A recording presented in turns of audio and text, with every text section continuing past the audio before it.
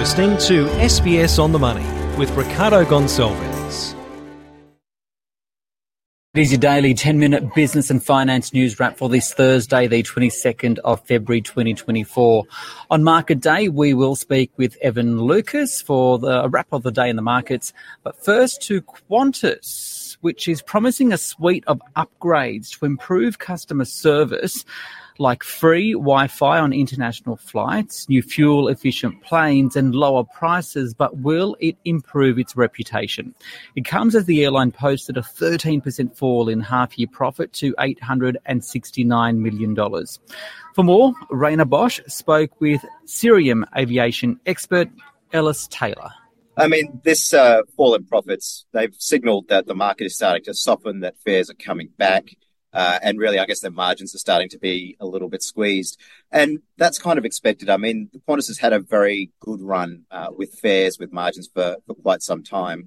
And so always it was going to soften back, particularly on the international front when there's more competitors coming back into the market.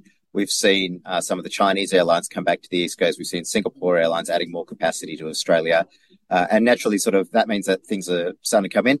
It's probably also a signal on the domestic front that the cost of living crisis is really starting to hit and people are deprioritising travel. They've still said that leisure travel is still quite strong.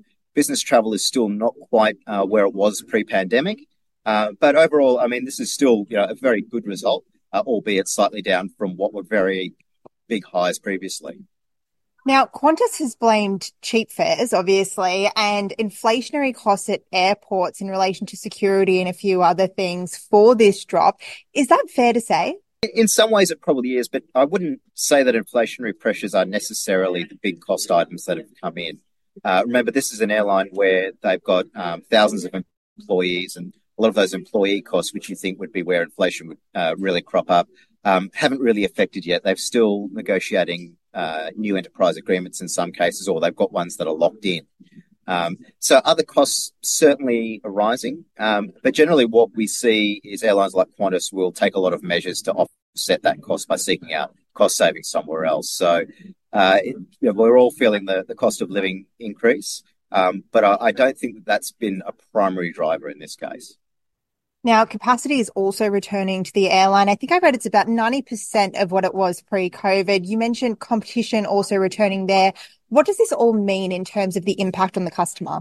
The good news is that the more competition that there is in the market and the more airlines coming into Australia means that there's going to be more seats, and that should bring the fares down. We've started to see that in these results here, that the fares are coming down.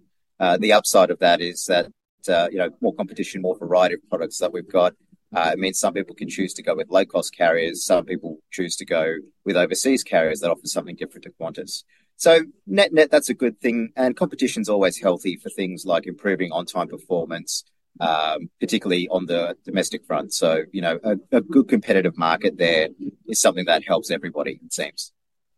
Now, it's no secret that Qantas's reputation has been hit over recent years for a number of reasons. They're now looking to improve the customer experience in order to rebuild some of that trust and I guess put Qantas back on the map as the top brand for people to be travelling on. They're offering upgrades like high-speed Wi-Fi, improvements to their planes. I guess the underlying question is, will it work? This is something where Qantas is trying to bring out the best to offset the damage that's been done to their reputation and their brand and so forth. There are a number of things like Wi-Fi where most airlines around the world are really adopting that. In some ways, Qantas is lagging a little bit, but then so are other airlines in our region. So they're not necessarily behind their competitive set in doing that. Certainly, those investments, new aircraft that are coming down the line, which are more fuel efficient, are also another big win for the carrier. It means it's going to bring down their costs and so on. And it should be a nice new fresh product for a lot of travellers who are used to being in planes, which some of them are getting quite old. And some of them are starting to be pensioned off now. So, it really should bring the next generation of passenger experience, if you like, into Qantas, which will be a good thing. And ultimately, I think there's a lot of rebuilding that is going to go on. This is going to be an effort over the next couple of years to sort of, again, justify why people should pay more when they're flying on the Qantas brand. apart from, the perception that they're just flying an Australian carrier. Really, they're trying to make sure that they're keeping themselves towards that premium end of things, given that they tend to charge more than other carriers in the market. That is Ellis Taylor from Cirium speaking with Rhayna Bosch. Now, Market Day on the SBS On the Money podcast. Profit reporting season continued on the Australian share market today, which was little moved by the close. The S&P ASX 200 only rose 0.04%, 7,611. For more on the day's market action, including that Qantas result, I spoke with market analyst Evan Lucas. Evan, let's start with Qantas. A fall in half-year profit to $869 million. What's your take on the airline as it looks to turn around the brand perception because it's spending big on service and returning cash to shareholders in the form of a buyback? Yeah, I think also you need to put into a caveat there with, although it's a fall in the overall profit, it's still not far off their record all-time result they delivered last time. And this is in their top 3 best profits they have. When you look at the cash profit of $1.29 billion, it's a good result for Vanessa Hudson to get to deliver first up, because it shows that they are going to actually start using some of that money to end up back in the company, putting more services back in, putting more emphasis, her words, loud and clear return to the customer rather than just to the shareholder. So, some small tweaks, Wi-Fi on international flights, small tweaks to their loyalty program, which is surprising, went backwards. It's not often you see the loyalty program go backwards, and that was below consensus too. So tweaks to their international sort of numbers there. But again, she's got and is about to lay out the strategic direction of Qantas going forward. She knows she has to build the brand back. She's obviously using the spending she's got to go back to additional flights, and additional 8 flights have been announced today. It won't be the last. So today was sort of like her ground floor to then build on from where she goes forward. So there wasn't anything you'd go, this was shoot the lights out, this was amazing. They've announced this new program. She's basically said, this is where we're at and this is where we're going to go. Before we talk about other local companies, in the US, the AI tech darling NVIDIA beat profit expectations. That's an understatement. What's this saying about the opportunities in the tech and AI space? Yeah, and it was insane, right? So the result that they delivered was insane. And I use that word deliberately because the lead up to the 48 hours leading up to that result, the market actually got really scared that they were going to deliver an incredible result, but maybe not to the price point that they had got to. And then to deliver an insane growth number, 258% growth on sales, is just showing you that what has been referred to in the States as the third wave. And by what they mean by the third wave, computers were the first wave, internet being the second. The third wave is AI, that we are at the very start of it. And NVIDIA's thing is that they are absolutely knee-deep, head to toe in the revolution and the third wave that will be AI. The chips that they're producing are higher quality than expected. Their ability to develop and also deliver above quantity expectations puts them in that spotlight. And that is why they are an incredibly exciting company. It is why they are now in the top 7, market darlings in the States. The other thing about them, they're not a startup. NVIDIA's been around forever in terms of this, the tech space. We're talking 30 years. So the reason the market's so confident with them is that they're not just a 5-year-old company or a 3 or 4-year-old company. They have all of that backing behind them as well, all of that time, all of that understanding, and the development technology they already had. So that's why the result was astounding, why the market jumped on it after market, and why it is just the start of the wave that will be AI and NVIDIA being part of it. Locally, profit numbers also out from the major iron ore miners. Fortescue today, Rio Tinto late yesterday. What do you make of them? And what are they saying about the nation's biggest trading partner, China? So Fortescue is the one you got to highlight straight away because it beat consensus by, in the mining space, a significant margin of 5%. You've got to remember Fortescue, BHP and Rio, they are followed so closely by the analytical world that, in line is what you would expect, right? There is never a surprise. So to beat market by 5%, that is a surprise to the upside. The fact that they put a better than expected dividend, earnings were better than expected, net profit was better than expected, operating costs were lower than expected. That's why the market today was just like, wow, that's incredibly impressive. They're also showing, don't forget, that FMG, their largest trading partner is China, right? It hasn't really changed, although they're starting to change their mix.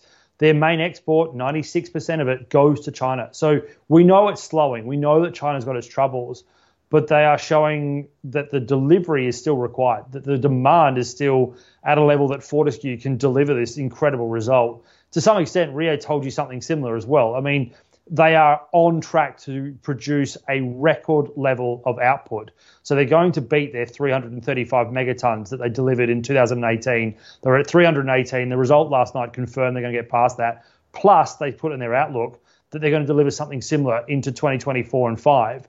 So that shows you, again, the question about China, the demand is still there, despite all of what's coming out from other data around steel, around the issues around roads to nowhere, the property market slowing down, that the demand for iron ore from China is still absolutely booming, and prices are still in three figures. We're talking about an iron ore price of $227-ish US dollars an ounce, and that is also incredible considering that output. There's also a bit of M&A activity going about, with building group company CSR telling shareholders to take no action on this $4.3 billion bid from a French company. But there are also bids for Adbri and Boral. What's going on here? So this is the consolidation and the reimagination of the construction industry, right? So we know that the pressure around margins since the COVID era has been massive. Supply disruptions have thrown those companies that had, productivity and underlying structural issues into the front line and have made them cheap. Boral's a great example, right? It has an incredible suite of products, but it had structural issues.